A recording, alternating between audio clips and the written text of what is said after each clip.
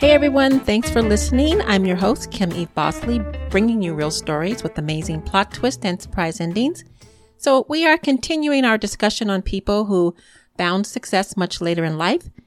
If you are much older and have changed careers, started a business, or thinking about following that dream, then you don't want to miss this entire season of the podcast. And I hope you find lots of motivation and inspiration as you pursue your new journey. Because, March is also the month of optimism.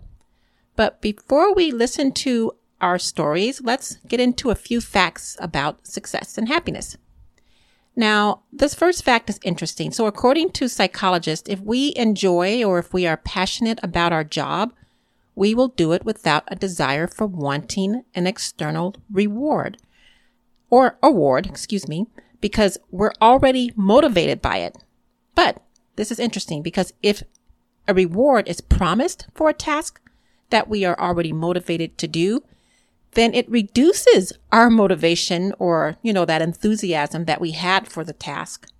So my theory is that maybe because our brains perceive it as work, and for some, the word work may be perceived negatively. So remember when you were young and your parents would say, hey, finish your homework. Or your boss might tell you, okay, we have to work overtime today. Or your significant other, whom you want to spend more time with, might tell you, oh, I'm sorry, I have to, work. I'm so busy. So I think that word work, again, is not a very positive word for many. Now, speaking of being innately motivated, studies also show, this is for fact number 2, that we are more creative about the task when we are naturally motivated.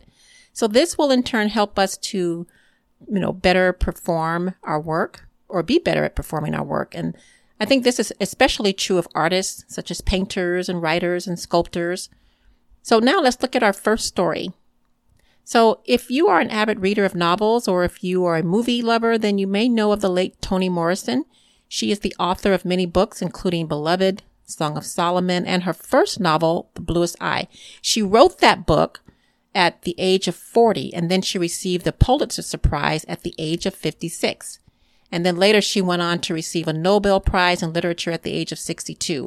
Now, Morrison passed away in 2019 at the age of 88. And our next story, well, you guys know I'm a big fan of Little House on the Prairie, Laura Ingalls Wilder. Now, you all probably know that there was a real Laura Ingalls Wilder, and she spent many years in her late life writing autobiographical stories. So her first of those stories, which became a children's literary classic. It was published in 1932 at the age of 65. And of course, the Little House on the Prairie show became a TV series.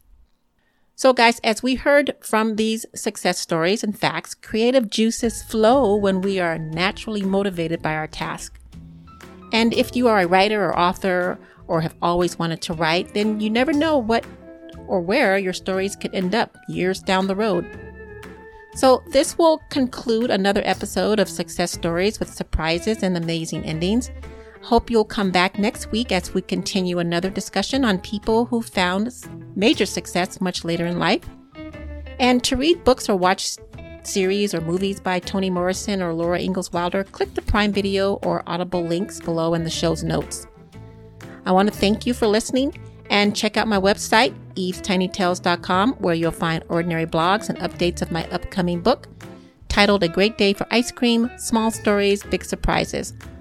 Also, visit www.evestinytalespodcast.com, where you can listen to more podcast episodes and content. You can also listen to the show on Google, Spotify, iHeartRadio, and other podcast directories. Again, thank you for listening and for your support. And as always, have an extraordinary day.